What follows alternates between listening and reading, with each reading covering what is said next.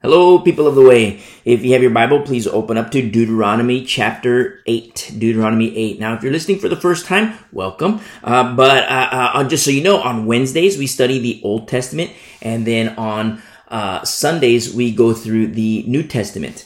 And so here we are in Deuteronomy chapter 8. And remember, Moses is giving his final discourse to the children of Israel and before they cross to the promised land.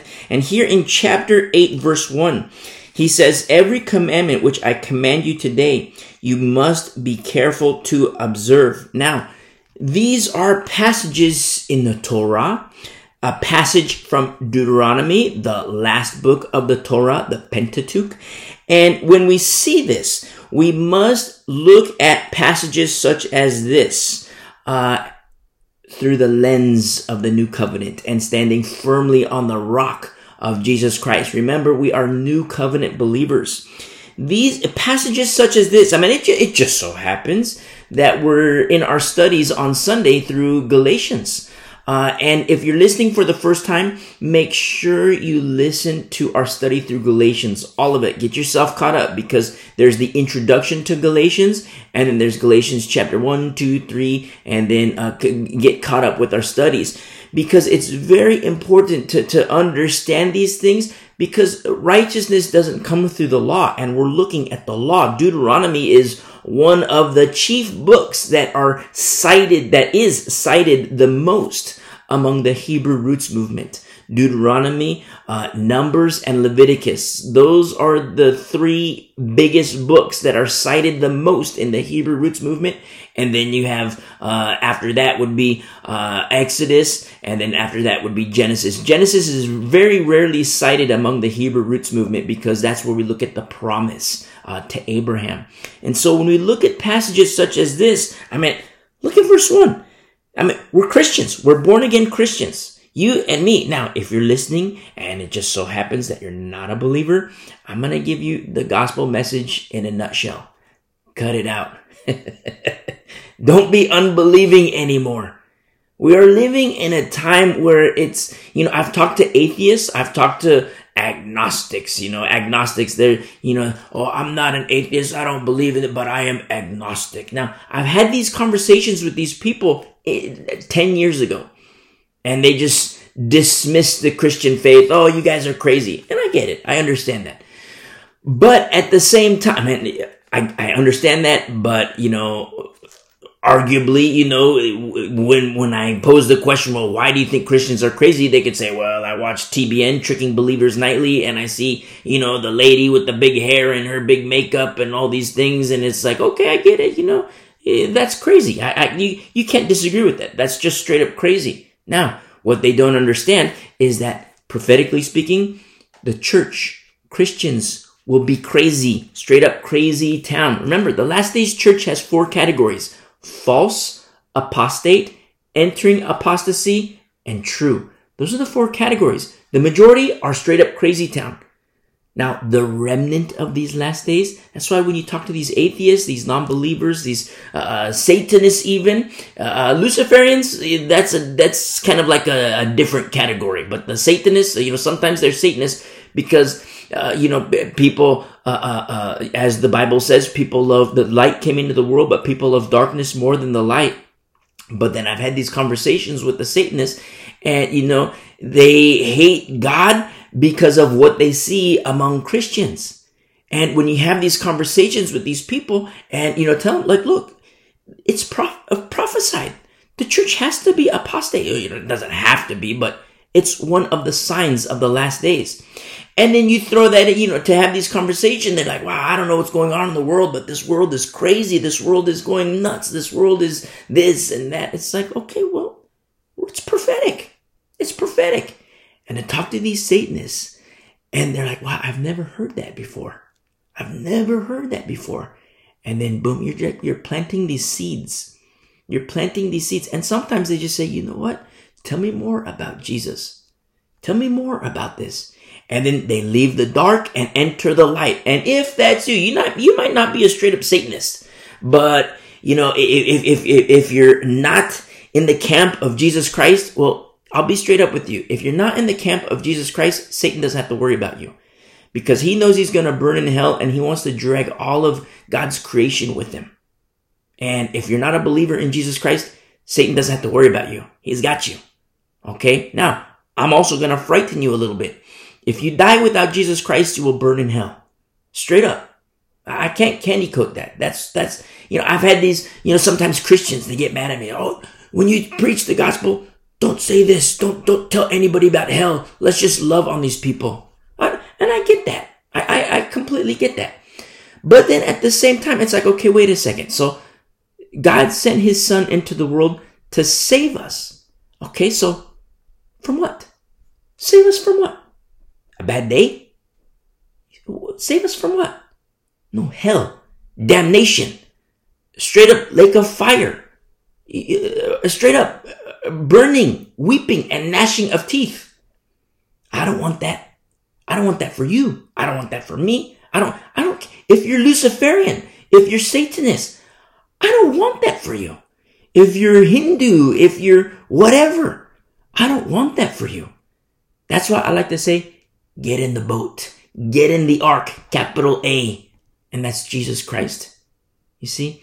And if that's you, if you're not a believer in Jesus Christ and you want to receive him as your Lord and Savior, hit pause and listen to the message, how to commit your life to Jesus Christ. And then you commit your life to Jesus Christ. And then I'm going to add something to this. You commit your life to Jesus Christ, and praise be to the Lord. But then listen to our studies through 1 Corinthians and 2 Corinthians. And it will help you understand growth and maturity in Christ. It's very important, because a lot of times people are like, okay, I'm a believer, I'm a Christian, and praise be to the Lord. But then people go into crazy town. They believe in Jesus Christ, but then they follow what the TV says, what Tricking Believers Nightly says, TBN. It's like, wait a second, let's see what the Bible says about growing and maturing in Christ. And so if that's you, you commit your life to Jesus Christ, and, praise be to the Lord, and then you come back and you listen. When we see passages like this in chapter 8, verse 1, he says, every commandment which I give you today, you must be careful to observe, that you may live and multiply. Now, Christians are seduced by verses such as this, seduced into the law. You see? And that's not a good thing.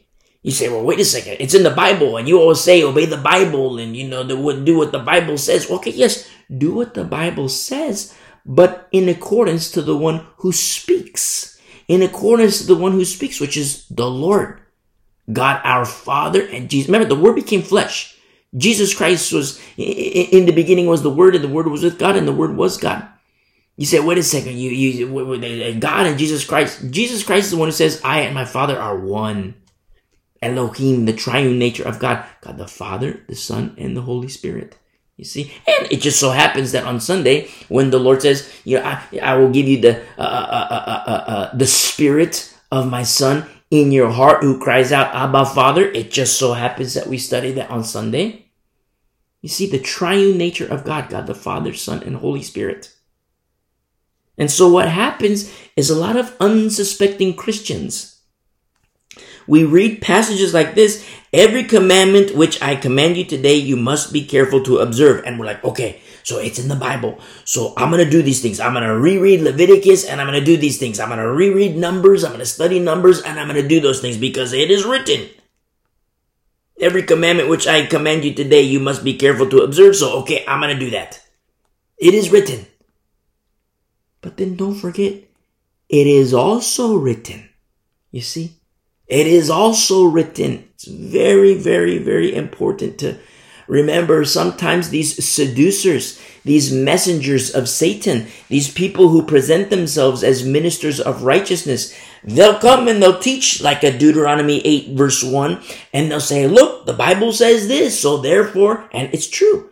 The Bible does say it. It's absolutely true. You say, wait a second. How can you say he's a minister of Satan, and yet you say what he speaks is absolutely true? How can it be a bad thing? Well, okay. a beautiful, beautiful bacon cheeseburger with sliced avocado. Oh my goodness. I say it and my mouth is already watering. Now my mind is, oh boy, wow, a beautiful bacon cheeseburger. Not the cheap kind, one that's worthy of its price tag. A good burger. Now, if I give you a plate of that, you're gonna love it. I guarantee you, you're gonna absolutely love this bacon cheeseburger with the best cheese on there. Oh, it's gonna be awesome. And then when you're done, you're gonna say, wow, that was such a good burger. That was awesome. And then say somebody else comes. It's the next day and we do it again. We have another burger. And then somebody says, hey, you know what? Here, have this burger. It's going to taste exactly the same as you had the other day, except I put a little arsenic in it. You see? So, okay, so we're going to eat the burger. It's going to taste the same. We're going to love it, but then we're also going to die because it has arsenic. You see? So sometimes when people say, well, wait a second, this guy who you say is a minister of Satan, he says these things, in verse 1, every commandment which I command you today, you must be careful to observe. And look, it is in the Bible. It is true. Yes, it is true. And so these ministers of Satan, they use truth, just like they use the bacon cheeseburger, except in the bacon cheeseburger, they sprinkle a little arsenic. You won't taste it, but it'll kill you. The same thing in the Bible. You say, whoa, how could you say that? Because this is Holy Scripture. Absolutely, it's Holy Scripture. But as New Covenant believers, you must listen to our study through Galatians. Because the law is holy, but it's the lesser glory. The greater glory is Jesus Christ, the fulfillment of the law. And the law itself is the additive. The law is a tutor. It is the additive to what? The promise. The promise unto Abraham. And it was accounted unto Abraham for righteousness' sake. You see? And he received the promise. And it's the law that was added. Now the law was added, and it points to Jesus Christ. It leads to Jesus Christ because remember, it's a tutor. And so now that we have Jesus Christ, 2,000 years ago, love came down in the form of a child, give or take a couple years. He died on the cross. And those who believe in him shall not perish, but will have everlasting life. Now, the law isn't effectuated by our belief in Jesus Christ. The law is terminated because of our belief in Jesus Christ. Now, remember, that doesn't say like the law is completely over. It's just not applicable when you or me are abiding in Jesus Christ. So say, for example, I'm not under the law. I'm abiding in Jesus Christ. And then all of a sudden, I beat on my wife, I cheat on my wife, I start doing murder and all these different things. I enter crazy town, I do the crack, I do the drugs, I do the all kinds of disgusting things of the flesh. Now, number one, if that happens, I can never be a pastor. I've abdicated my pastoral responsibility. I can never be a pastor. Now, when I was formerly abiding in Christ, I am now outside of Christ. I'm under the law. And the law at that point is terminated when I was abiding in Christ. Not terminated for everybody, terminated from it's not applicable to me because I was abiding in Jesus Christ. Now, I do all those things of the flesh and I am no longer abiding in Jesus Christ. Now I'm back under the law. And if I'm back under the law is still a tutor to bring me back to Christ, except it's more difficult this time around because my heart is harder this time around. And that's when you read in Hebrews 6, since I mentioned it, let's turn there. In Hebrews 6, Verse 4, for it is impossible for those who were once enlightened and have tasted the heavenly gift and have become partakers of the Holy Spirit and have tasted the good word of God and the powers of the age to come, if they fall away, to renew them again to repentance, since they crucify again for themselves the Son of God and put him to an open shame. You see? That's in the example I gave. I'm abiding in Jesus Christ. The law is canceled for me. The law is still in effect, but it's not for me because I'm abiding in Jesus Christ. Now say I beat on my wife, cheat on my wife, I do the crack, I do the, all kinds of disgusting things of the flesh, I do the just gross things, and then all of a sudden I am no longer abiding in Christ. And you're going to see the fruit of it. You will absolutely, definitely see the fruit of it. Yeah, that's how the Lord works. He shows us these things He's the one who says, look at the fruit. You must look at the fruit. And so at the same time, now the law is still a tutor, except I'm hard of heart. I'm hard of heart. So where the law the first time around brought me to Jesus Christ, the law the second time around, it's more difficult to come to Christ. And it could possibly be where Hebrews 6 comes into play, where it is impossible to renew again. You see? That's not good. Never ever be there. That's why when you have these sensitivities to the Holy Spirit, if you commit a sin, remember the sin of omission and the sin of commission. Now, when you have sin, when you feel that conviction and you feel like gross, you feel like bad, you feel guilty, praise be to the Lord. That's a good sign. But if you commit sin and you feel like it's no big deal, that's not good. That's not good. You want your heart to be soft before the Lord at all times, sensitive to the Holy Spirit. Now, when I say sensitive to the Holy Spirit, we have to make sure it's the Holy Spirit. Sensitivities are absolutely beautiful, but at the same time, Satan can capitalize on these sensitivities and say, introduce the preacher guy, one of his servants, one of his messengers who comes in and says, hey, you know what? Look at Deuteronomy chapter 8, verse 1, where the Bible says, every commandment which I command you today, you must be careful to observe that you may live and multiply. Isn't that a beautiful verse? And we can all say, yes, absolutely, this is a beautiful verse. And these servants of Satan will say, okay, therefore, these commandments that are being written, it's speaking about the law. So now let's start doing the things of the law. And the unsuspecting Christian is caught. A hook in the jaw is caught, and then enters the Hebrew roots movement. You see?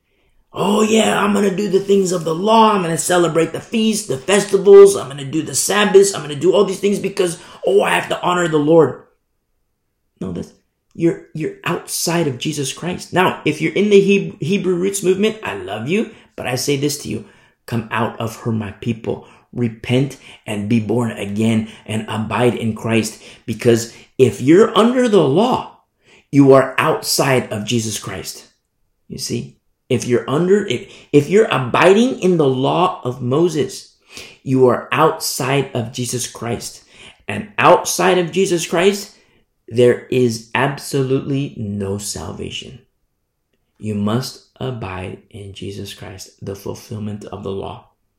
And so we look at passages such as this, not just through the lens of the New Testament and the New Covenant, but standing firmly on the rock of salvation, which is Jesus Christ. And so he says, you must be careful to observe in verse 1, that you may live and multiply, or live and increase. Now, this is absolutely desirable. You see those sensitivities that I mentioned? Wow, I want to live. I want to multiply. I want to increase.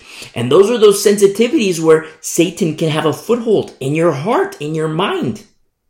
Satan can have a foothold. Wow, look, the Bible says this here in verse 1, and I want to live, I want to increase, I want to multiply. So wow, maybe since the Bible says this and Moses is referring to the law and the statutes, you know what? Let me study the law and the statutes so that I can start to do them. But it's a trap. Because Satan wants you to leave Christ. Because in Christ, he knows you are safe. And he doesn't want you inside of Christ.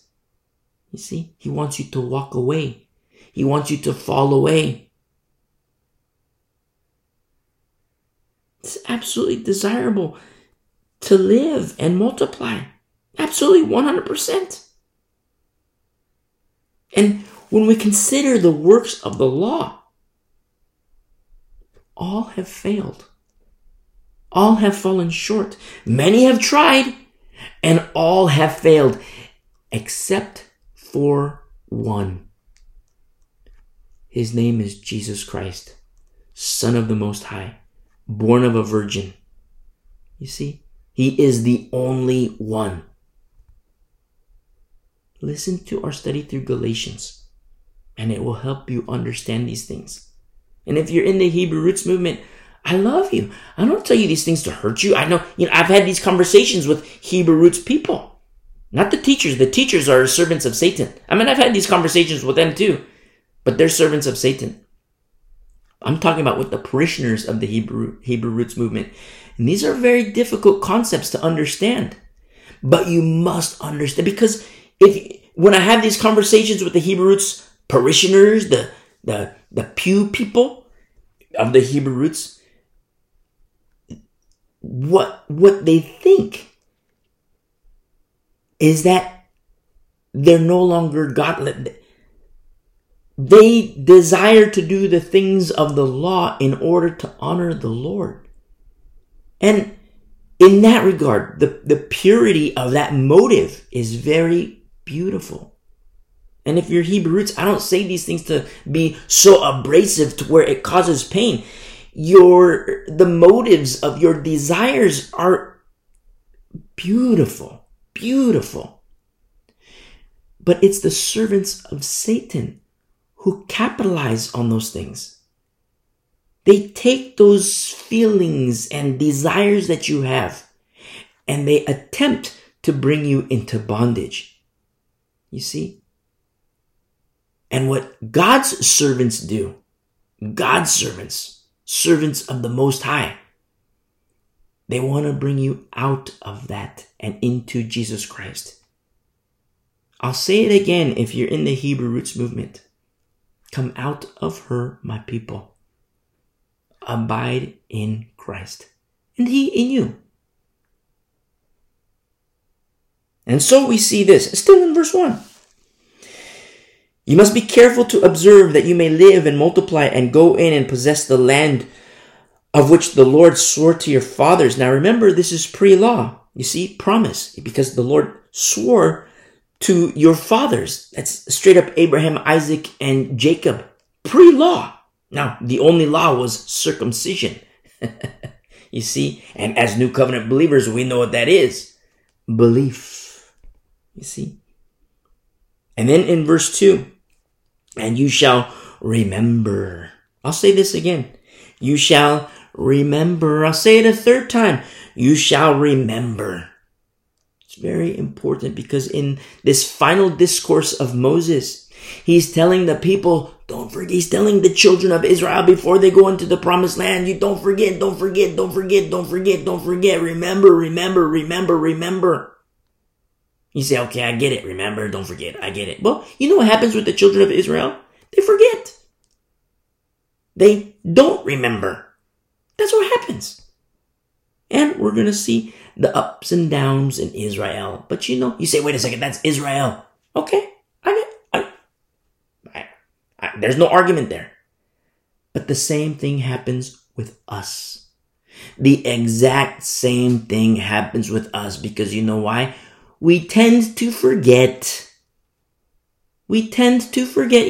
Sheep aren't the smartest animals in the bunch. That's not sheep nor lamb.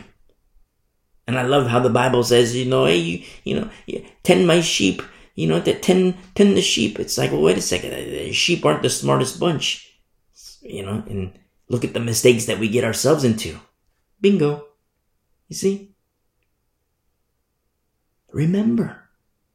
Don't forget. Now, in order, you hear us say that the last days church has 4 categories: false, apostate, entering apostasy, or true. Now, in order for the 3 categories of false, apostate, and entering apostasy, you know what has to happen? The Lord must be forgotten. The Lord must not be remembered. In order for those 3 categories to even exist, the Lord has to be forgotten. You see, it happens in the church age. It happens today in this age of grace that we're in this door of grace. It's not going to be open forever. It is going to close, which is referred to as the fullness of the Gentiles. You see? Verse 2. And you shall remember that the Lord your God led you all the way these 40 years in the wilderness to humble you. And test you. That's hardcore. Look at all the things we've studied from Exodus, the leaving of Egypt, from bondage in Egypt, and the exodus from Egypt, and we get into Leviticus and Numbers, and we see the ups and the downs, the good, the bad, the ugly.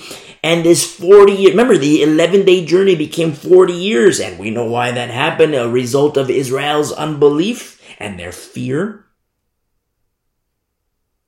And these 40 years in the wilderness that the Lord was there. And he led all the way these 40 years in the wilderness. And it says here in verse 2, to humble you and test you. You see? To know what was in your heart. In your heart. You see? It's not logic and intellect. To know what's in your heart. Remember where we ended last week in chapter 7, Deuteronomy 7, verse 26? You shall utterly detest it and utterly abhor it. The only way that can happen is it's not just religion to follow the dictates of a religion. It's much deeper. Look at people today. Oh yeah, I hate pornography. Oh yeah, I hate crack. Oh, I hate meth. Oh, I hate being a tax cheat. I hate this. I hate the lies. I hate this. And I hate all the works of the flesh they list, and they say, oh, I hate this. I hate this. I hate this. I hate this. I hate this. But you know what? They do it. They do it. Oh, I hate the crack, but I'm a crackhead. Oh, I hate the pornography, but I'm a sexhead. Oh, I hate the tax cheat, but I cheat on my taxes. Oh, I hate the lies, but I tell my lies. They're just little white lies, no big deal. Oh, I hate apostasy, but I read my study Bible, which tells me it's okay to take the mark of the beast. Oh, I hate apostasy, but I go grave soaking. You see? With the crazy love people. You see? Wait a second. The only way that you and me can abhor and detest the things that God hates, we have to consume him. It's deeper. It's not religion. It's relationship. And when I say we must consume him, now remember, Jesus Christ says, you have to eat me. And the Pharisees were like, what? Like, what? Does he want us to be cannibals? That's against the law. Cannibalism? What is he talking about? Because they were blind and deaf. He was referring to himself as the fulfillment, likening himself to the manna. And he said, I'm the bread of life. Unless a man consume me. It's much deeper. He's speaking spiritually. The blind and deaf cannot understand these things. It's much deeper. And when you and when we consume him, that's why you hear us say from time to time, open up your Bible and make the pages white. I'm assuming your pages are white, but make the pages white. You see, because you take every jot, every tittle of Holy Scripture and you consume it. Make the pages white. Take all these, every jot, every tittle, the good, the bad, the ugly. It goes in your eyes and right down to your heart, and we consume him. You see, it's much deeper than this is religion. It's not religion. It's 100% relationship, love relationship, intimacy with him. You see? And he says here in verse 2, to humble you and test you to know what was in your heart. You see? Not doing the works of the law, but to know what was in your heart, whether you would keep his commandments or not. And you say, whoa, this is hardcore. Because remember, that 11-day journey became 40 years. Yes, as a result of their unbelief and their fear and their disobedience. Yes. But what did the Lord do during that 40 years? Humbleness. To bring the children of Israel to a state of humility. You see, and humility is a beautiful thing because humility helps a soul see and hear. Old Testament, New Testament, and right here, right now. Humility helps a soul see and hear. You know what makes a soul blind to these things? Pride. Pride, arrogance. But humility, it helps us see. It helps us hear. In verse 3, so he humbled you. Notice, capital H, the Lord. So God humbled you. Allowed you to hunger. Whoa! Allowed us to hunger? Yes, allowed us to hunger. Now, you say, wait a second, how can that be a good thing? I don't have any food. I can't do this. I don't have any food on my plate. I need the nutrients in my body. What do I do? You say this is a good thing? It's a beautiful thing. It's an absolutely beautiful thing when the Lord humbles you. Now, it's much easier when you choose humility and you choose to be humble before the Lord. But outside of that, the Lord will humble you. The Lord will humble. And I tell you this from experience. The Lord will humble you. And in verse 3, he allowed you to hunger. This is Moses telling, Moses lived through this. Moses lived through this. And he's dying, he's an old man, and he's telling the next generation, hey, don't forget, you guys. You must remember that, how he humbled us in the wilderness. Now, turn with me to Amos chapter 4. Amos chapter 4, really quick. And here in Amos 4, this is a sad state for Israel because Amos, I'm no prophet nor the son of the prophet. Amos, the Lord says to Amos, Amos, you're a prophet. And he was commanded by the Lord. The Lord says, hey, tell these people to come back to me, to return to me. Tell them. And in Amos chapter 4, verse 6, also, this is, Amos speaking, but, thus saith the Lord. And he's also, I gave you cleanness of teeth in all your cities. That's hunger. Cleanness of teeth. In order to have clean teeth, you know what that means? You haven't eaten. Eat an Oreo cookie and then look at yourself in the mirror with your teeth and you'll see Oreo cookie all over your mouth.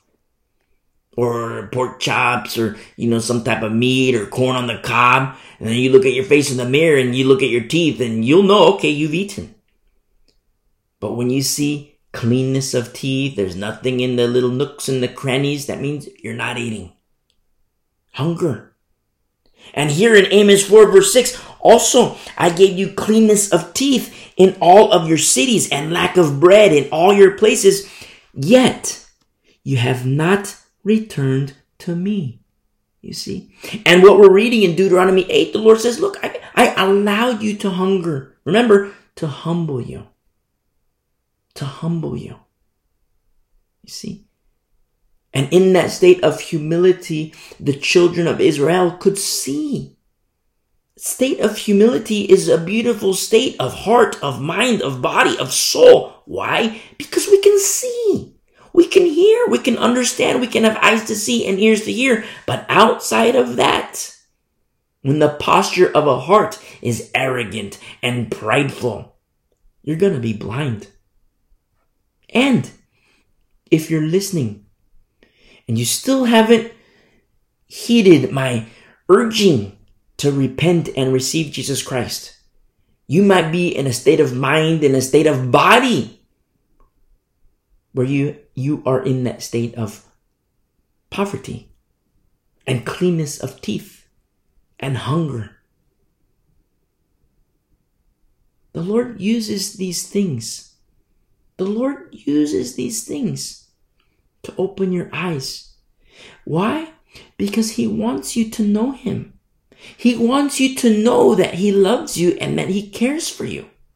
You say, well, how can that be? I'm hungry. How can that be? How can that be? Because I don't have food in my fridge. How can that be that I'm in a state of poverty? How can it be if the Lord loves me?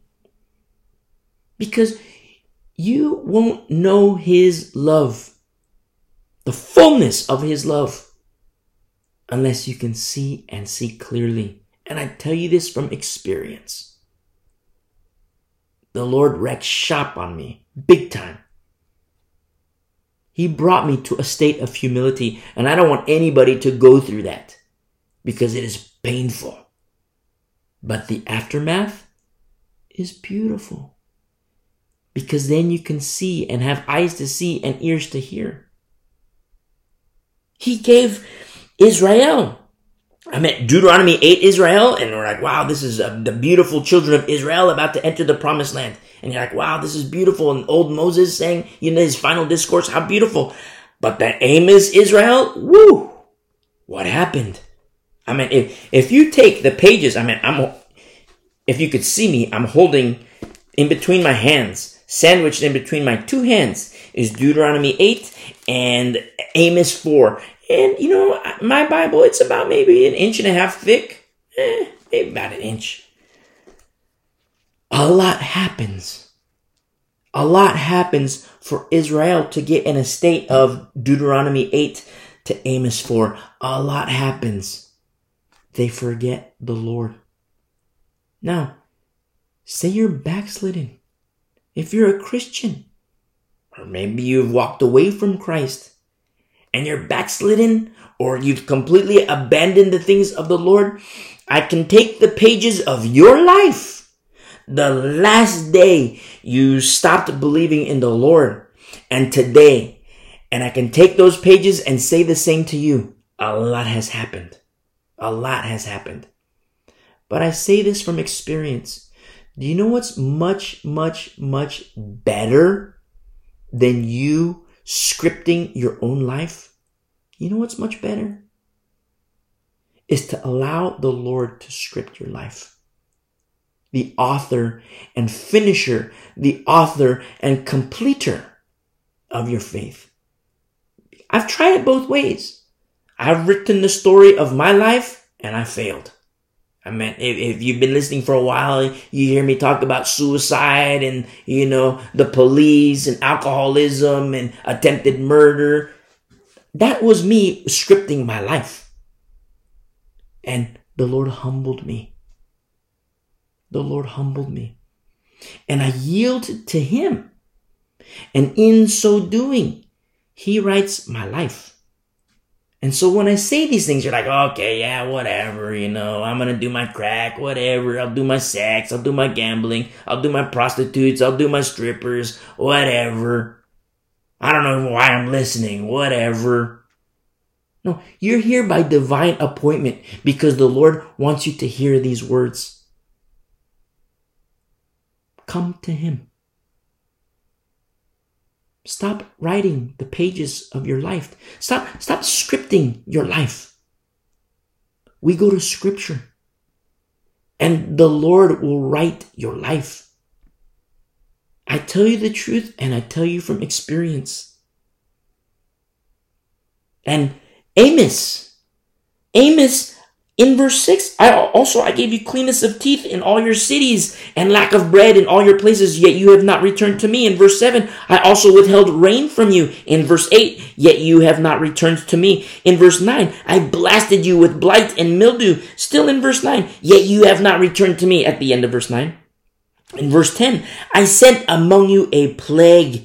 At the end of verse 10, yet you have not returned to me. In verse 11, I overthrew some of you. At the end of verse 11, yet you have not returned to me. And you see, Israel, all these opportunities for them to see the Lord in the state of humility that he has brought them to, and they can see the Lord, and yet they have not returned to me because that's the state of their pride. Instead of being humbled, instead of they themselves choosing humility, now look what happens. The Lord humbles them. Verse 12, therefore thus I will do to you, O Israel, because I will do this to you. Prepare to meet your God, O Israel. You see, it's not a good picture. But the same thing applies to you and me. When the pride starts to seep in. Now, in order for pride to seep in, something else is a precursor to that. You're one step in the direction of forgetting the Lord. You see? And when the Lord becomes forgotten, all these things, the works of the flesh, the carnal nature, starts to rise and erect itself in the pride of life.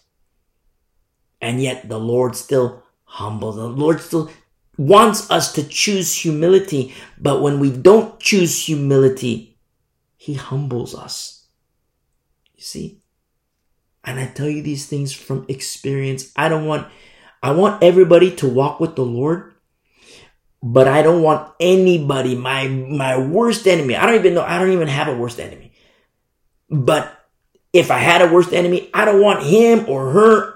I don't want them to take the journey that I took. I wouldn't wish that on any soul because it's painful.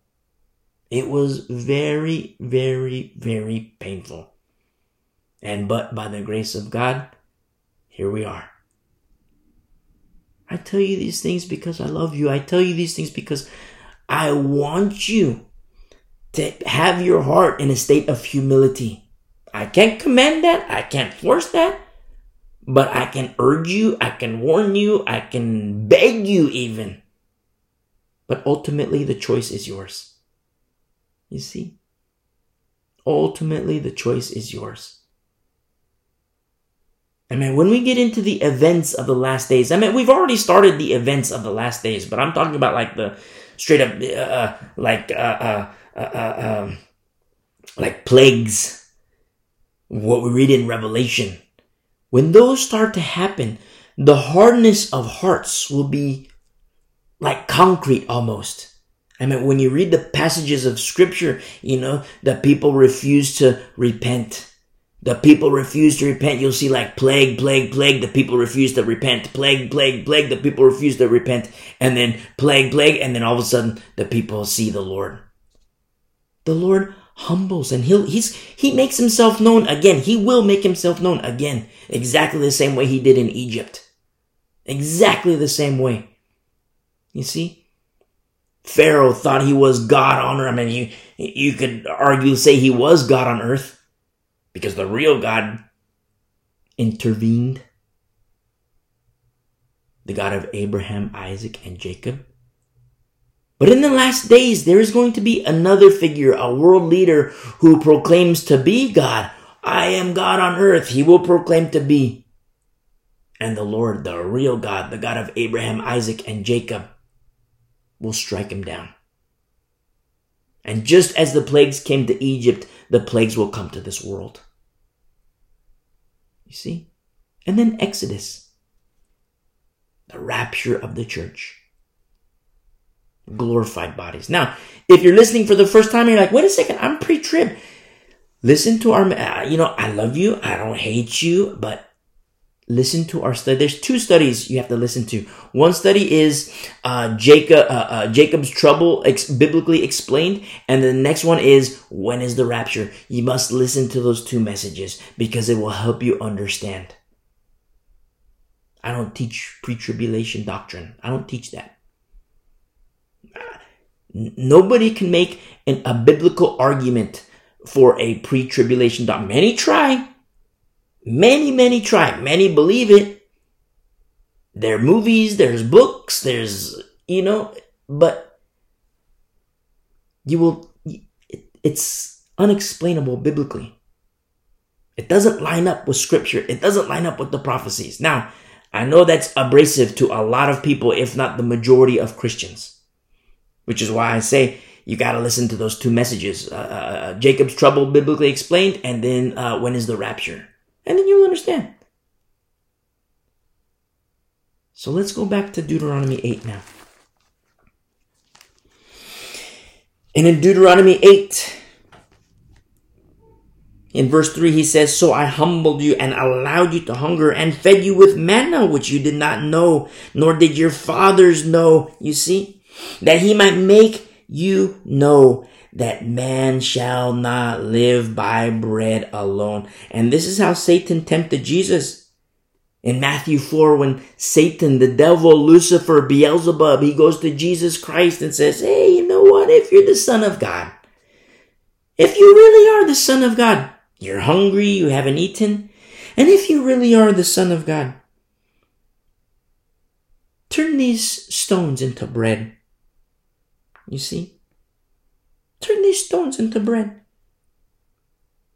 And the Lord, Jesus Christ, used the Torah, used scripture. And as is written here in verse 3, man shall not live by bread alone, but man lives by every word that proceeds from the mouth of the Lord. You see? All the Pharisees, the scribes, and the Sadducees, we're of the law, we're of the law, we're of the law of Moses. But don't forget that the promise is the origin given to Abraham. The law is the additive. The law of Moses is the additive. Listen to our Galatians study. Every word that proceeds from the mouth of the Lord. Man shall not live by bread alone, but man lives by every word that proceeds from the mouth of the Lord. Emphasis on every word that proceeds from the mouth of the Lord. You say, wait a second, if you're in the Hebrew roots movement and you still haven't heeded my urging to come out of her, my people, heed these words. Man shall not live by bread alone, but man lives by every word that proceeds from the mouth of the Lord. And what comes from the mouth of the Lord? The words of Jesus Christ. The words of Jesus Christ. When he says, a man must consume me. And those who are blind and deaf says, what is it? Does he want us to be, you want us to eat like cannibalism? Is that what he's saying? They were blind and deaf. He was speaking spiritually to those who have eyes and those who have ears to hear and see. And that's how man lives, by every word that proceeds from the mouth of the Lord. You know, if you're in the Hebrew roots and you're like, well, I'm doing that. Every word that proceeds from the mouth of the Lord. Well, there's more. There's more than the Torah. I mean, in the Old Testament, there's more than the Torah. But now we have the New Testament. There's more than the Torah. Every word. Not just the words in the 5 books. Not just the words in the Torah. Every word that proceeds from the mouth of the Lord. A lot of times people get stuck in the Torah. The Hebrew roots, they get stuck in the Torah. Oh, I'm going to do the feasts and the festivals. I'm going to do the Sabbaths. I'm going to observe this. I'm going to do that. And I'm going to honor the Lord. But the law, of Moses in Deuteronomy 8 says every word that proceeds from the mouth of the Lord, because after Deuteronomy, there's more. Every word. After Malachi, there's more. Every word. You see? Even the Torah has a door. Capital D. His name is Jesus Christ. If you're in the Hebrew Roots movement, take that door. Because that door leads you to Christ. He says this in verse 4. Your garments did not wear out on you, nor did your foot swell these 40 years. This is an Old Testament example of putting on Christ, a garment that never, ever, ever wears out. For 40 years, I've had shirts for a couple years and they got holes in them. I like my old shirts. I pull them out of the trash sometimes because my wife throws them away. Old beat up shirts. I like them. They're worn out in all the proper places. They're nice and comfy. And, sometimes I throw I eat an apple, and I'm done with the apple. And, I go to the trash and she buries it in the garbage so I don't see it. But then I'll see a little piece of fabric. I'm like, what? That's my shirt. What is this? And I look at the fabric and it's all buried under this trash because she doesn't like me pulling stuff out of the trash. And I pull it out of the trash. I'm like, what? No, this is my favorite shirt. She doesn't like it. But I like it. You see? But for 40 years, their garments, 40 years, their garments didn't wear out. An Old Testament example of you and me putting on Christ. And when we put him on, that garment never wears out. You see? In verse 5, you should know in your heart. See, it's not head knowledge. You should know in your heart. It's much deeper than head knowledge. That as a man chastens his son, so the Lord your God chastens you. Remember, he disciplines those whom he loves. Therefore, you shall keep the commandments of the Lord your God to walk in his ways and to fear him. These are beautiful passages, but remember, I emphasize this again. It's not in verse 6, therefore you shall keep the commandments of the Lord your God. It's not the commandments of Moses. The commandments of Moses, they themselves are the additive to the promise. You must listen to our study through Galatians.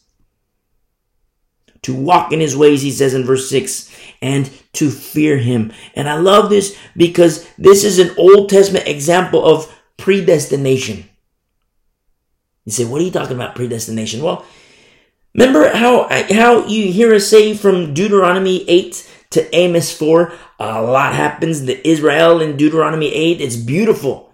Beautiful, beautiful, beautiful. The Israel in Deuteronomy 8. Absolutely beautiful because it's the second generation.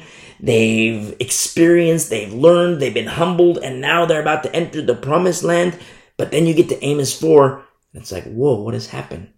For the Lord to say, yet you have not returned to me, yet you have not returned to me, yet you have not returned to me, yet you have not returned to me. Whoa. A lot has happened. Well, here in chapter 8, verse 6, to walk in his ways and to fear him. But in order to get to the Amos 4 type of Israel, the Lord has to become forgotten. You see? But that doesn't mean that the predestiny wasn't there. The predetermined destination. Now, if you've been listening with us for a while, you remember our study through Romans 9. Romans 8 and 9. And if you're listening and you happen to be Reformed theory or Calvinist, listen to our study through Romans 7, 8, 9, 10, and 11. Very important because you understand predestination.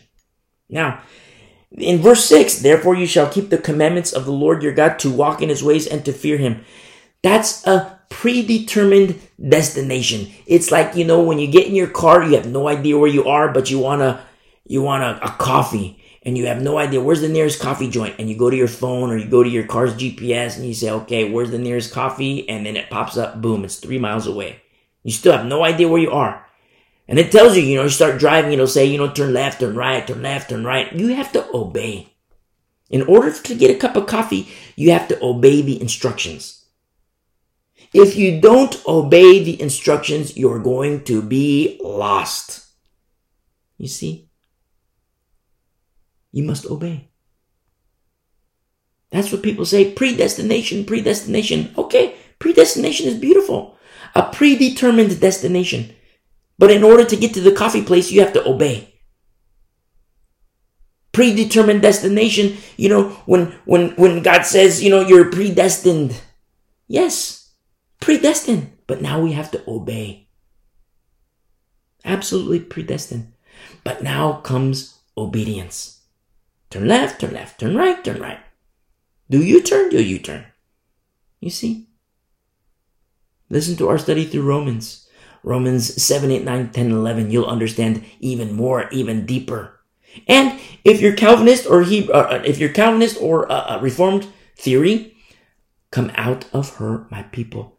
Because what's happening among the Calvinists and the Reformed is these are the ones who are saying, go ahead and take the mark of the beast, you'll still be saved. You see, that's what they're teaching from the pulpits. And if that's you, Calvinist or Reformed, listen to our study. You might have to search for a while because it's kind of old, but listen to our study. Do not take the mark of the beast. And you'll understand. You'll get it. And I say this again. Come out of her, my people. So, verse 6. Walk in his ways and fear him. Now we get into verse 7. For the Lord your God is bringing you into a good land. A land of brooks of water, of fountains and springs that flow out of valleys and hills. And we read this and like, whoa, this is awesome. This is beautiful. Now, in order for this to, yes, indeed, be beautiful, it's absolutely beautiful, but in order for this to become reality, the Lord must be remembered. Israel has to walk in his ways and fear him. That's the predetermined. But in order for what is predetermined to be an actuality, obedience. Obedience. We read it in verse 7, fountains of springs that flow out of valleys and hills. Obedience. In verse 8, a land of wheat and barley, of vines and fig trees and pomegranates, a land of olive oil and honey, a land in which you will eat bread without scarcity, in which you will lack nothing, a land whose stones and iron, and out of whose hills you can dig copper. Whoa, this is beautiful. Where is this place, this promised land? A land of milk and honey, flowing with milk and honey. But notice here at the end of verse 9, out of whose hills you can dig copper. And I love this because copper doesn't magically appear. Copper doesn't magically appear. They still have to dig. They still have to sweat. You see? And I'm not trying to say that we're saved by works. But obedience is required. You see, people say, oh yeah, you know what, I'm a Christian, so therefore, like, all of these things are just gonna, magically appear. You still gotta work for a living. I'm a Christian, so therefore I'm just, these things will, you gotta give me this, and, I'm automatically gonna be blessed. And yes, there are blessings of the Lord. But this was a problem in Thessalonica too. Because the people were like, well, we're Christians, I'm a Christian, so you know what, feed me. I'm a Christian, so you know what, I'm hungry, so the Bible says you gotta open up your fridge and give me some food, so give me some food. And then Paul caught wind of it. He says, wait a second. If you don't work, you don't eat. It is written. That's what he says it. If you don't work, you don't eat. And I'm not talking about working for salvation. But I'm talking about, this whole notion of, I'm a Christian, so therefore, give me your food in your fridge. I'm a Christian, so therefore give me, don't forget, you don't work, you don't eat. You see? Because not cleanness of teeth is one of the means by which the Lord brings a soul to a state of humility. Now, How deep that pit of humility gets, I have no business with that. How deep that pit gets, that's between the person and the Lord. You see? Now, the problem with that, I mean, that's not a problem. It's beautiful. The problem is a soul not being humble. And you see it. You see it. I mean, it's painful. It's painfully apparent. Because sometimes you see, wow, the Lord is really humbling this guy. The Lord is really humbling this guy. But then it's sad because it's like, wow, he doesn't even realize. Well, that's between him and the Lord. The problem is with, the family of that guy. Because he gets deeper and deeper and deeper and deeper and deeper into a pit. But wow, his kids are starving too. You see? And Paul caught wind of what was happening in Thessalonica. He says, okay, I'm pulling the plug on that. Anybody who doesn't work, they're going to starve. See, you don't work, you don't eat. No more burgers for you. You see? Now, in these last days, what do we have? Good old government. Good old government. Oh yeah, just get your food stamps and welfare programs, and you know what happens? Government becomes God. In the absence of the real God. Now, I'm not saying the Lord is absent, but to those who don't acknowledge him, government becomes God. And then this beast rises from the sea. You see, when government becomes God, this beast rises from the sea as prophesied for the last days. It's all written. It's plain as day. I should say plain as day, but then I shouldn't say plain as day because a lot of people don't understand. But they will. When the Lord makes himself known, they will. Now look what we see here in verse 10. When you have eaten and are full, then you shall bless the Lord your God for the good land which he has given you. You see, sacrifice and offerings unto the Lord. Thank you, Lord. Thank you, Lord. We want to bless you with all the fullness of what you've done for us, Lord. Here we want to honor you. And here, Lord, we bless your name. We bless your name. But, verse 11, Moses, he says, beware. I mean, you read verse 7 through 10, you're like, wow, this is beautiful. This is awesome. And the land of milk and honey. Look, you're going to lack nothing. And this is so awesome. But then comes the warning.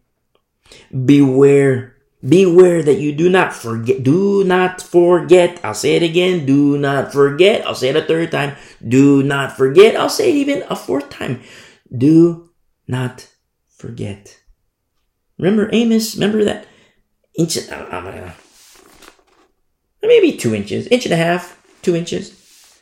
In my Bible, the Bible that I read, from Deuteronomy 8 to Amos 4, about an inch. I'm pressing hard now, so maybe like an inch, inch and a half. A lot happens. And Moses says here, do not forget. And you know what happens? Israel forgets. Judah forgets. You know what happens in the church? Christians, we forget. Remember the 4 categories? The church in the last days will be false, apostate, entering apostasy, or it is true. In order for the populace to be in the 3, the Lord has to be forgotten. Happens the same. Observe Israel after the flesh. Now look in the mirror and observe ourselves in the spirit. Beware that you do not forget the Lord your God by not keeping his commandments. I'm not advocating the law in any way, shape, or form. Remember, the law is sandwiched in between the promise and the fulfillment of the promise. The law points to Jesus Christ. Listen to our study through Galatians. You'll know more. Do not forget the Lord your God by not keeping his commandments, his judgments, and his statutes, which I command you today, lest when you have eaten and our full bellies are nice and full, they've had the fullness of what we read in verse 7 through 10. And wow, everything. They had the fig trees and the barley and everything's nice. They got the valleys and the hills. They got the brooks and the waters and nothing without scarcity. They're lacking nothing. They got the iron. They can dig copper and everything's beautiful. And now when the bellies are nice and full, in verse 12, and have built beautiful houses and dwell in them. And when your herds and your flocks multiply, and your silver and your gold are multiplied, like, wow, they're so blessed, and all that you have is multiplied. Whoa, look how blessed they are. When your heart is lifted, which says what? When your heart is exalted, when it becomes proud. When your heart is lifted up, and you forget the Lord your God. And Moses, remember in verse 11, beware. Don't do this. Don't forget him. Here you have this second generation. First generation is dead and dying. Moses is of that first generation. And that second generation, wow, this is so beautiful. And then this final discourse of Moses, you're like, wow, Moses, come on, we want some pep talk. You're talking about, like, we're going to forget the Lord. How can you say that to us? Because, look, we've learned from our fathers. And come on, Moses, we're going to go to the promised land. Can't you give us some kind of a pep talk? No, he's obedient to the Lord. He's telling them what they need to hear. Don't forget, don't forget, don't forget, don't forget. Because when you remember, things are going to be beautiful. But when you forget, things are going to get ugly. Look at Amos 4. Things are ugly in Amos 4. What happened? What in the world happened in that inch and a half? I don't know what Bible it might be an inch for you. It might be 2 inches. And it might be 3 inches. I don't know.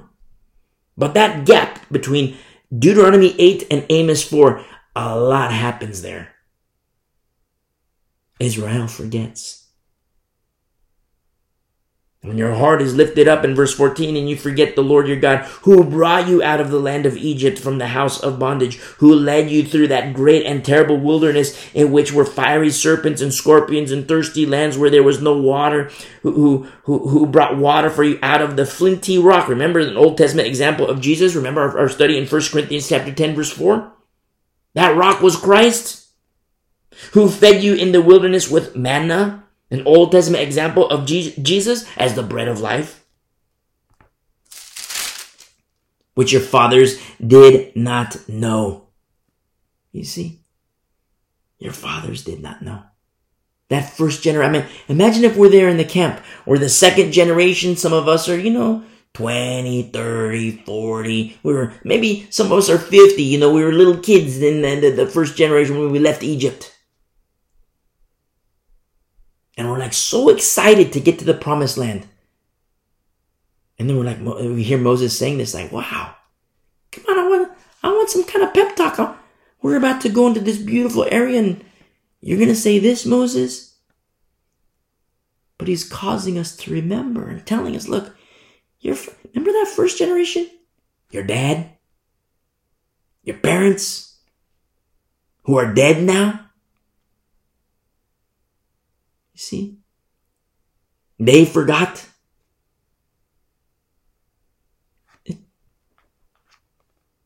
That's powerful. That's powerful. And these are things that the Pharisees, the scribes, the Sadducees, they should have known these things. I could understand testing Jesus. I don't mean like testing him, like, testing Jesus. But I meant like if we were Pharisees, say we're Pharisees, and we hear John the Baptist, or like there's all this hullabaloo about John the Baptist. And all these crowds like, wow, what are they saying? What's going on over there? What's the crowd? And then he's proclaimed, the kingdom is now, the kingdom of Jesus Christ, the kingdom of our Lord is here. And we're like, what is he talking about? And say we're Pharisees, okay? We're Pharisees, scribes, Sadducees. We're of the law. We're the religious leaders. Say we're Pharisees, scratch the Sadducees. Sadducees, don't believe in the resurrection. So say we're Pharisees, we're teachers of the law, and we work in the tabernacle. We work in, not the tabernacle, we work in the temple, in the synagogue. We work there. And then all of a sudden, Jesus is baptized. We'll say a guy is baptized. And John the Baptist is saying he's the Messiah, the Son of God. Now, as Pharisees, I could understand testing Jesus. I could understand that. Having a conversation with him. See, because remember, we have a job to do as Pharisees. Inquiring, asking him questions. And he would say, it is written. I mean, he would cite scriptures and we'd have to circle back and look at okay, we got to go back to the synagogue and open up the scrolls and make sure that what he's saying is true. And wow, you know what? I remember studying that in deep in our studies under Gamaliel. I remember studying that hardcore and here this, I'm sitting at the table and this guy is just citing it like it's nothing. And it's like, wow, how does he do these things? I could understand testing him, not the carnal testing him, but just biblical qualifiers, using the law, the Torah. But then getting to a point and realizing, oh my goodness, the Messiah is here. And then telling the people, look, Jesus Christ is here, the Son of the Most High, the Son of David. As prophesied, is here. And as John the Baptist says, I must decrease, he must increase, go to him. All the Pharisees, the scribes, and the Sadducees saying, we must all decrease and he must increase. Everybody go to him. You see? Because the law points to Jesus Christ. Instead of having this, we're hardcore, we're of Moses. Jesus was, how can you be of Moses when Moses wrote about me? You're not of Moses. You see? And even Paul, before when he was Saul, when he was persecuting the saints, he was abiding in Moses. And abiding in Moses at the Damascus Road, even he was a spiritual blindness, but then at the Damascus Road came the physical blindness. He couldn't see. You see? And then his vision was restored and he had eyes to see and ears to hear. And he was like a sponge. Remember, I didn't go to the Christians. I didn't go to Judea. I didn't go to Jerusalem. I didn't do these things. And then he comes out left field. I went to Arabia.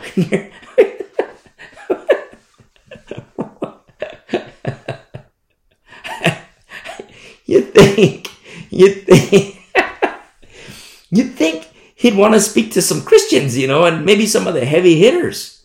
I want to know. I want to make sure.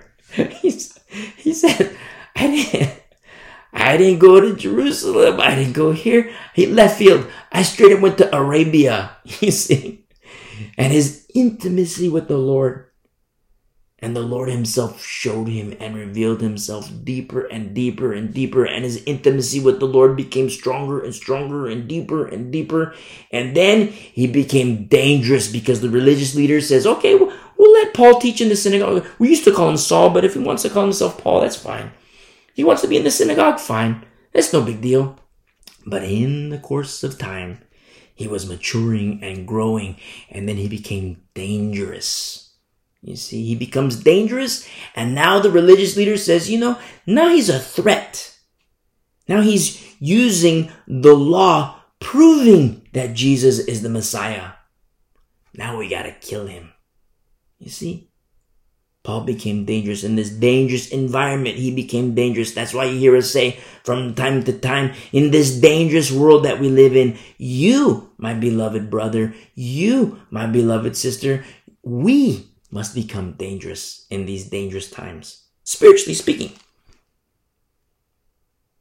And the fathers did not know, continuing in verse 16, that he might humble you and that he might test you to do you good in the end. Translates as to do you good at the latter end and at the end time. You see, when Israel herself, the scales fall off her eyes and they see, what are those wounds? What are those in your hands? And the Son of David, the Messiah, Jesus Christ, It was here I was wounded in the house of my friends. And all Israel will have great mourning, realizes, oh my goodness, we crucified him. We crucified him. Don't forget the Romans also crucified him. Both Jew and Gentile. Read the prophecies, Zechariah 12, 13, and 14, and you'll see. It will do you good in the end. In verse 17, then you say in your heart, this is when God becomes forgotten, in verse 17, then you say in your heart, you see, it's deep down. My power and that the might of my hand have gained me this wealth. You see? This is what happens when the Lord is forgotten. We see it in Lucifer too, in Isaiah 14, when, the 5 I wills of Lucifer. I will be exalted above the Most High. And the Lord says, that's not happening. Boom, you're cast out. You see? It's not a good thing. It's not a good thing at all. When a soul says in his heart, when a soul says in her heart, my power, the might of my hand have gained me this wealth. This is a result of forgetting the Lord. You see, these carnal skills and carnal ability is tied to oneself instead of the handiwork of our Lord. I have a friend who's an investor, not a believer, but I have a friend, he's an investor. He does there are some who do better than him, some a lot better than him. But he always uses the term leverage. Oh yeah, we gotta use all these financial terms. It's like, well, whatever, dude, but he's not a believer. Oh, we gotta leverage this, and you just do this, and bada bing, bada boom, and leverage this, and leverage this. Leverage is of the flesh. Leverage is of the blind. Leverage is of the deaf. Because God's hand, things just fall into place. I don't want to say they magically fall into place because that's of the occult, because it's not magic. But if you're listening and you're unbelieving, if you're listening and you're heart of heart, if you're listening and you still haven't heeded my urging to become a believer, if you're listening and you hear me say the hand of God, things just magically happen. I say magically not to disrespect the Lord, but to jolt you so that you can understand that the hand of the Lord, which isn't magic, but to help you understand that things just fall into place. And my friend who's an investor, oh yeah, you just got to leverage this and leverage that and look at this portfolio. We leverage this, leverage that. What are you talking about? It's a tool of the fool. A tool of the blind. A tool of the deaf. We have no eyes to see or ears to hear. And I tell you the truth, the handiwork of our Lord. I don't like saying that it just magically happens because I know that it's not magic. But I say this to the unbeliever. It just happens. It's the blessings of obedience. Things just fall into place. Things just, it's the hand of the Lord. I mean, if you're a financial guru, there's the invisible hand. If you're in economics, the invisible hand. Economically speaking, the invisible hand. Well, I don't even like likening that to the invisible hand of our Lord, because even that so-called invisible hand, it's visible, but you must have eyes to see and ears to hear. Oh, we got to do the leverage this, and I'm going to do this, and leverage here, and bada bing, bada boom. Okay, that's like verse 17. My power and the might of my hand have gained me this wealth. Okay. That's a couple steps in the wrong direction. It's called forgetting the Lord. But when God is remembered, look at verse 18. And you shall remember the Lord your God, for it is he who gives you power to get wealth. Now remember, this is Israel after the flesh. You see, observe Israel according to the flesh. You and me according to the Spirit. It's a different ball game. It's a different ball game. This is Israel according to the flesh. Now, carnally speaking, I know people and have friends that make 6, 7, 8, 9-figure income. Very wealthy in accordance to the flesh. 9-figure income. Spiritually speaking, I know people that live in a family that lives in a 10 by 10 room. That's their house. Not just one room. That's their house. A little, like a bubble in the corner, which is their oven, their stove, and it's like their everything. It's their heat source. A 10 by 10 house. Not a room. It's a room, but it's their house. And a big cot in the corner. It's not like a little cot. It's a big cot. And you know who sleeps there? The whole family. Everybody. Mom, dad, kids. Sometimes grandparents. Everybody sleeps there. Talk about body warmth, 10 by 10 and a dirt floor. Dirt floor. And these are among the most wealthy people I have ever known in my life. The most wealthy people. You say, wait a second. What about the guy with 9-figure income? That's wealth according to the world. That's wealth according to the flesh. What about this family? 10 by 10, dirt floor. That's real wealth according to the Spirit. And they love the Lord. You see? Barely, single-digit income. 9-figure income compared to 1-figure income. You see? A 10 by 10 dirt floor versus, 10,000 square foot house. It's different. A lot of times people say, oh yeah, you know what, the blessings of the Lord, it's financially, the blessings of the Lord, it's money, the blessings of the Lord. Those are the money preachers. Those are the money preachers. Now, I'm not saying that the Lord can't bless using money, because that is one of many things that the Lord uses to bless. But when the Lord knows that a person is going to be irresponsible with those things, he withholds that. He withholds that. You see, that's how he works. We see it Old Testament, New Testament. That's how he works. And we see like these promises, like in verse 18. Now, you hear me say how the Hebrew roots people, the servants of Satan, the teachers of the Hebrew roots, they use these passages to seduce people into the law, which is an attack of Satan. Well, you know what another attack is? The money preachers.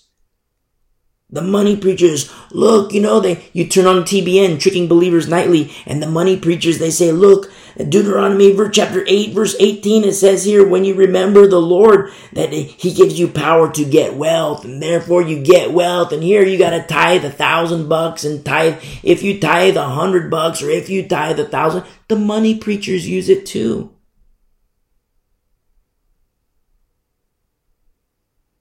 You see? But the remnant of these last days, Bereans of these last days, we know. We stand on the rock of salvation, which is Jesus Christ, not seduced into the law, not seduced into the money preachers. Now, if your teacher is a money preacher, I say this to you. If your pastor is a money preacher, I say this to you. Come out of her, my people, and abide in Christ. The biblical Jesus. It is prophesied that many Christs will come, and many teachers and many prophets will proclaim these false Christs and false messiahs. It is prophesied to happen, and we're living in the times in which it is happening. And I say to you, come out of her, my people. You see? Instead of you being having cleanness of teeth, let those teachers have cleanness of teeth. Not you. As a result of heeding the false teacher, heed the wise teacher. You see, like the Paul, like the Timothy, you see, like the Peter, like the James, like the Titus, heed them. Because they watch out for your soul. They don't watch out for their wallets. They watch out for your soul. Straight up. Your soul. Not your body. I mean, they want good things for you. Your soul before the Lord. You see? So verse 18. And you shall remember the Lord your God, for it is he who gives you power to get wealth, that he may establish or he may confirm his covenant, which he swore to your fathers as it is this day, which he swore to your fathers. That's Abraham, Isaac, and Jacob. And you see, biblically, that he, the end of verse 18, capital H, God, may establish or confirm. God may confirm his covenant. Satan tries to copy this using his vessel, the Antichrist. You see? His vessel, but ultimately as we get further in the last days, Satan himself will indwell this political world, global figure who comes on the world stage to confirm the covenant with many. He's a copycat. Remember, he wants to be God. He wants to be God, the Antichrist, indwelt by Satan. And he also confirms a covenant. But when that happens, the confirmation of the covenant, boom, the final 7 years of world history. What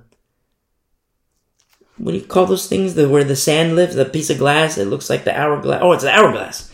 You know, it's the shape of the hourglass. Boom, the Lord tips it, and boom, the sand starts to go down. 7-year time clock. It starts at the confirmation of the covenant with many. Because in accordance to the law, the Torah, here in verse 18, that God may confirm his covenant. And Satan wants to do that. Satan wants to be in the place of God. And so he confirms a covenant. Except that covenant from Daniel chapter 9. That's one of the signs of the last day. One of many, many, many signs of the last days. That's a little marker for unbelieving Israel. Now, if you're Jewish, I know a lot of Jews who are very cautious of Christians. Wow, you Christians are crazy. And if you're Jewish and you're listening, yes, Christians are crazy. Absolutely, Christians are crazy. But you must understand that there are 4 categories of the Christian church. False, which means they're crazy. Apostate, which means they're crazy. Or entering apostasy, which means they're crazy. Or true, which means they're the remnant. Some of them might be crazy, but in a good way. You see? If you're Jewish, you must understand those 4 categories. You say, wait a second, I'm Jewish, but no, I'm very cautious with you Christians because Martin Luther did this. Martin Luther writes this. Absolutely, I'm in complete agreement. What Martin Luther did with the New Testament, he should have done with the Old Testament. And he didn't do that. And because he didn't do that, he didn't understand the Hebrew text to understand in accordance with the Hebrew text that God's promises aren't over to Israel. If you're Jewish, wait a second, I'm very cautious with you Christians because of the Gospel Coalition and John Piper. I'm in complete agreement with you, my Jewish friend, 100%. Remember the 4 categories of the last days church? 3 are straight up crazy, false, apostate, or entering apostasy. Well, Piper's in one of those 3. I could say specifically which one, but I'll save that for another day. Piper's in one of those 3. If you're Jewish, I want you to know that in me you have a friend. I love you. And it is prophesied that blindness has come to Israel to provoke the Jews to jealousy. You say, whoa, wait a second. That's kind of mean. What are you talking about? Well, I like to think of children.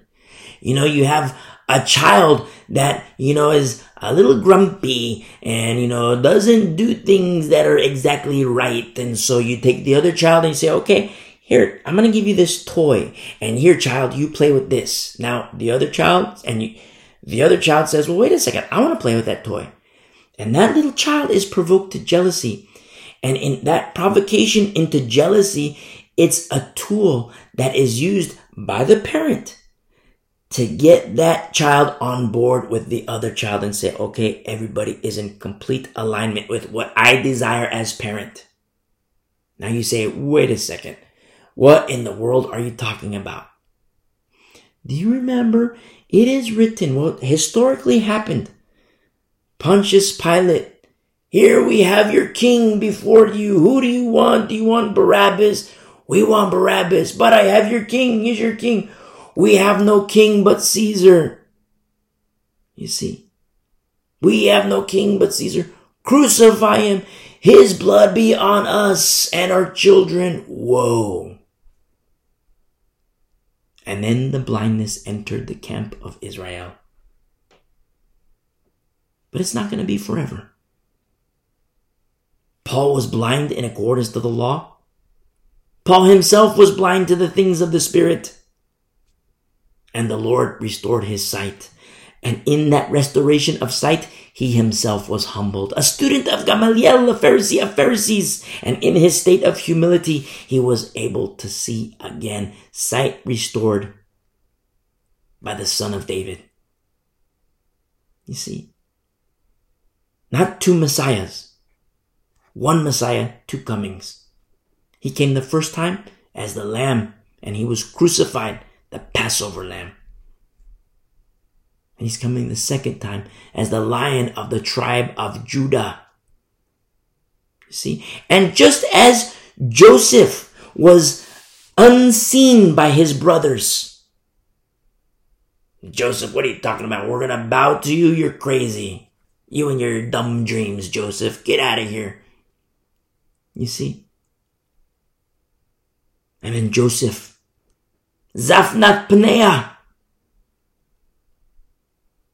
unknown to his brothers. And when his brothers realized who he was, what did they do? Exactly what the Lord gave to Joseph in his dream. They bowed down to him. The same will happen with an unbelieving Israel, with the revealing of Jesus Christ. What are those wounds we see? It was here I was wounded in the house of my friends. Sight restored by the Son of David. And I speak according to the promise.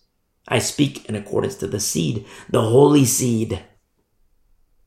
Fulfillment of the promise. And also fulfillment of the law. The promise to Abraham, Isaac, and Jacob. If you're Jewish, come to Christ. Believe in him. Receive him as Lord and Savior. And if you're Jewish, hit pause and listen to the message, how to commit your life to Jesus Christ. And if you're Jewish, you commit your life to Jesus Christ and then you come back. And you listen and you study. And we grow together.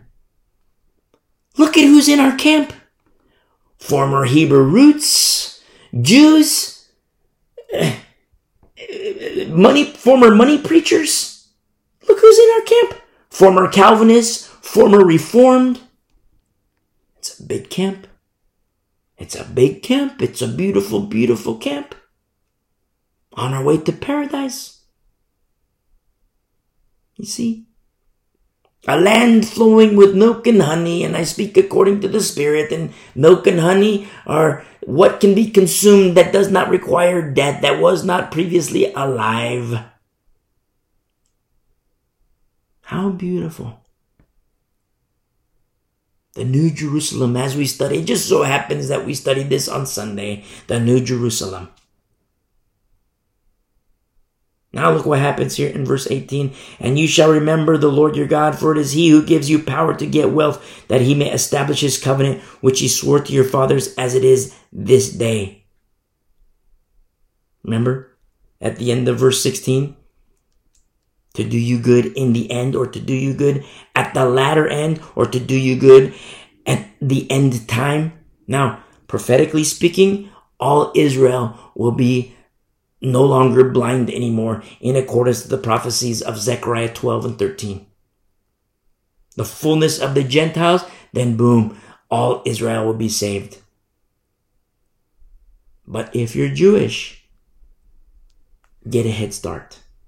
Get a head start. And you believe in Jesus Christ, Son of David, Messiah, Son of God. Right here, right now. Verse 19 in closing.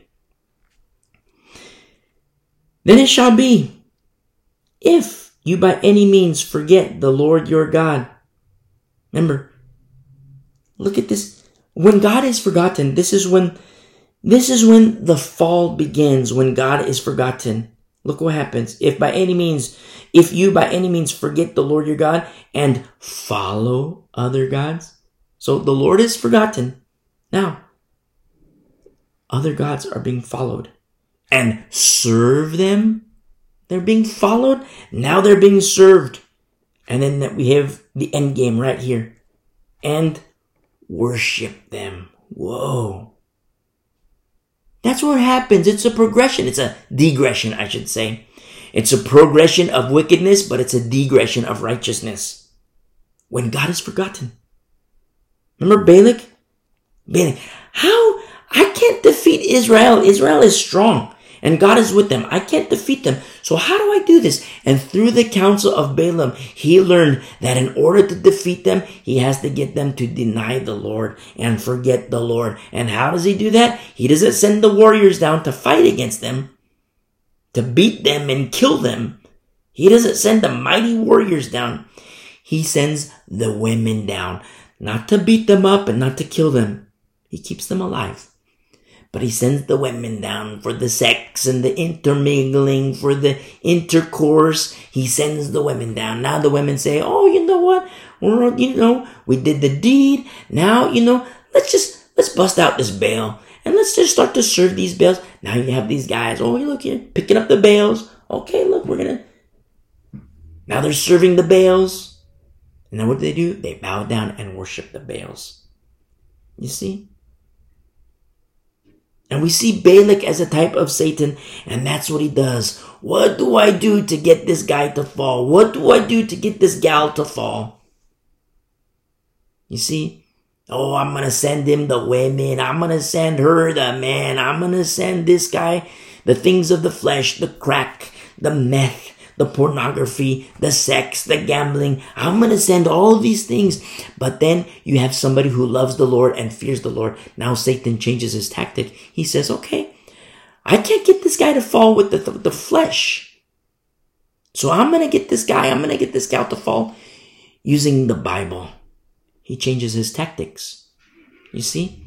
And in changing his tactics, he uses the Bible and says, okay, look, it is written here in chapter 8, verse 1 of Deuteronomy, every commandment which I command you today, you must be careful to observe that you may live and multiply. Therefore, since the Bible says it, therefore you have to do it. You love the Lord and you fear the Lord, so now you have to do it. Start doing the feasts, the festivals, the Sabbaths. Start doing these things. And you know what? Christians get trapped. They get hooked. It's a trap. Remember Paul? I fear for you, he says. I fear for you, he says to the saints in Galatia who took the bait. They bought into the lie and they were being seduced. They weren't being seduced. They were already seduced. They were straight up seduced. He says, you observe the feasts and the festivals. I fear for you guys. Did I labor for you in vain? Do I have to birth you again?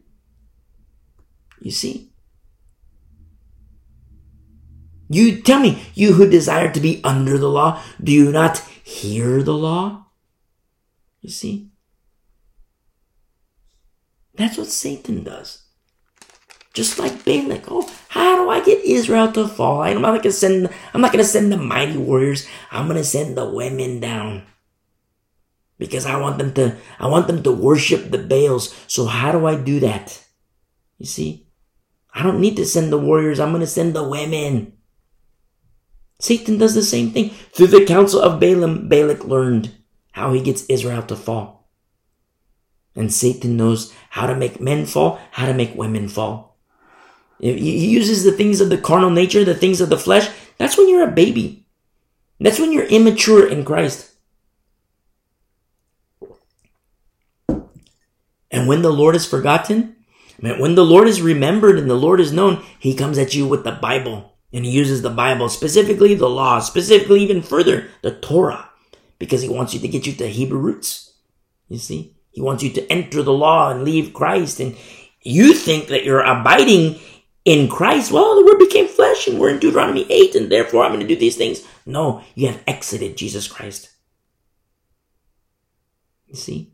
It's a trap. We study the Torah on the rock, which is Jesus Christ. Always consuming the manna. Spiritually speaking, the Word of God, which became flesh. We don't fall for those things. We have the full counsel of the Word of God, Genesis to Revelation. We're in our studies through Galatians. We know these things. And therefore we live. The promise unto Abraham effectuated by our belief in Jesus Christ. And therefore we are heirs. Not according to the law. According to promise. By faith in Jesus Christ. And yet the Lord says here in verse 19, then it shall be if you by any means forget the Lord your God and follow other gods and serve them and worship them. And that's what Satan wants you to do. He wants you to worship him. And he knows that in order for you to worship him, in order for me to worship him, the Lord, God, Jesus must be forgotten. And he uses whatever tactic he can use to get you to fall, to get me to fall. But where are the warriors who know and will fight and will die for the name of Jesus Christ? Where are the warriors in these last days? That's what I want to know. And I will canvass the earth to find them. He says, I testify against you this day that you shall surely perish. Whoa. Moses, we want a pep talk. We're going into the promised land. Can't you tell us good things? This is a good thing. This is a good thing. It's a beautiful thing. Moses doesn't want the Lord to be forgotten. He wants the Lord to be remembered. Moses wants what we read in verses 7 through 9. He wants that for the people. He wants that for this next generation. In verse 7, for the Lord your God is bringing you into a good land, a land of brooks of water, of fountains and springs that flow out of valleys and hills, a land of wheat and barley, of vines and fig trees and pomegranates, a land of olive oil and honey. A land in which you will eat bread without scarcity, in which you will lack nothing, a land whose stones are iron, and out of whose hills you can dig copper. When you have eaten and are full, then you shall bless the Lord your God for the good land which he has given you. Moses wants that for the people. And in this final discourse, saying to the children of Israel, don't forget, don't forget, don't forget, don't forget. Remember, remember, remember, remember. In saying these things, now the ball's in their court. Ball's in your court, Israel. I'm an old man. I'm going to die. You must remember. You must obey. Ball's in your court. But the same thing applies to us. Paul pouring into us, teaching us, inspired of the Spirit, writing these things down. James, John, Peter, Matthew, Luke, Mark. You see? Pouring into us. Godly teachers. Pouring into us.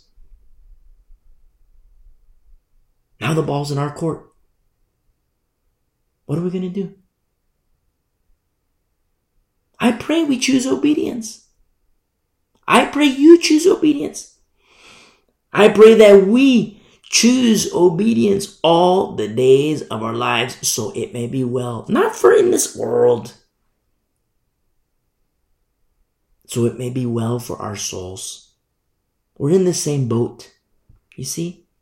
Obedience is a choice.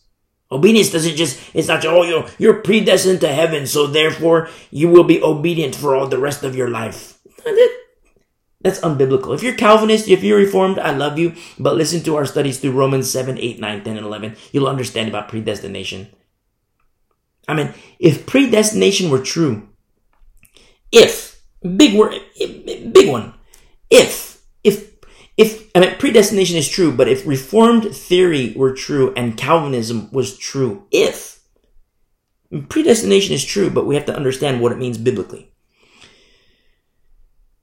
But if Calvinism were true, if Reformed theory were true, do you know that those fellowships, the Reformed, the Presbyterian, the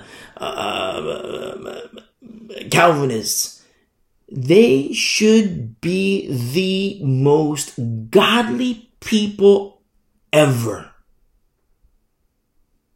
But we don't see that. We don't see that. They should be. Because if they're predestined for like you should see obedience like, whoa, this is like everybody, like no crack, no drugs, no sex, no alcohol, these guys are like, what in the world is this? If they're predestined for heaven and the Bible says, obey me and follow me, and the Bible says this, and if these people are predestined for heaven, whoa, there's no drugs, no sex. But what happens when you look under the hood and you look inside? Well, what's up with this guy? He's a sex head. What's up with this pastor? He's a sex head. He's a crackhead. He's doing his meth. He's a trafficker. Look, what's up with it? He's a gambler. He goes to the casino. What's up? What about this lady? Look, she's a tax cheat. Look at this lady. She's cheating on her husband. What are these kids? They're in the occult. I'm just saying, if Reformed theory were true, if Calvinism were true. Now, I don't say, if you're Calvinist and Reformed, I don't say these things to hurt you. But let's be honest, let's look under the hood, Let's not deceive ourselves, The proof is in the pudding. We got to look at the fruit. You see? And I say this to you, if you're Calvinist and Reformed, come out of her, my people. You see? And let us all abide in Christ, choosing to obey. We see the promise, the predestination, a predetermined destination. And in order for you and me to get to our final objective, Zion, listen to our study on Sunday. It just so happens we studied this. We have to obey. GPS says turn left, we turn left. GPS says turn right, we turn right. That's what you and me, we have to do, obey. You see? And faith without works is dead. Faith without obedience is dead.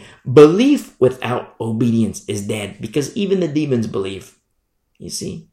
Brother James says that, and when Brother James writes about works, he cites Abraham. You look at Genesis, you read Abraham, and everything he does is in obedience to the Lord. Not works, obedience. You see? And I don't want faith to be dead in you or in me. I don't want faith to be dead. I want faith to grow. You see? He says this in verse 19 in closing, then it shall be if you by any means forget the Lord your God and follow other gods and serve them and worship them, I testify against you this day that you shall surely perish as the nations which the Lord destroys before you, so you shall perish. Whoa. Moses, come on. We're going to the promised land. Can't you tell us the good things? This is a beautiful thing. To remember the Lord. That is a beautiful. Even if it's scary, it is beautiful. I don't know about you, but that's scary. so you shall perish. Remember, the Lord is reactionary. The Lord is reactionary, and he responds to obedience and he responds to disobedience. He blesses obedience, and there's some bad things for disobedience. One of them being perishing. And the Lord is reactionary. Why? He says this in verse 20. Because you would not be obedient to the voice of the Lord your God. You see? Not righteousness through the law. The law is right smack dab in the middle of the promises. The promise to Abraham, and the seed goes down, and the law was added, and the seed, boom, Jesus Christ. You see? How beautiful is when we read these passages as new covenant believers, we realize, oh my goodness, Lord, you're so good. You're so good, Lord, because look at all you've done, not just for me. Lord, look at what you've done for the entire world, for everybody. You see? And we're going to end our study here, and Lord willing, pick up in chapter 9 next week. To the beautiful people of the way, a remnant of these last days. I don't care if you're Jew, Gentile. I don't care if you're Reformed, if you're Calvinist, if you're Hebrew roots, if you're money preachers, if you're listening to those guys. I don't care, but I say this to you. Come out of her, my people, and let us walk. Let us grow. Let us mature. Let us fight. Let us engage in these last days. God bless you. I love you.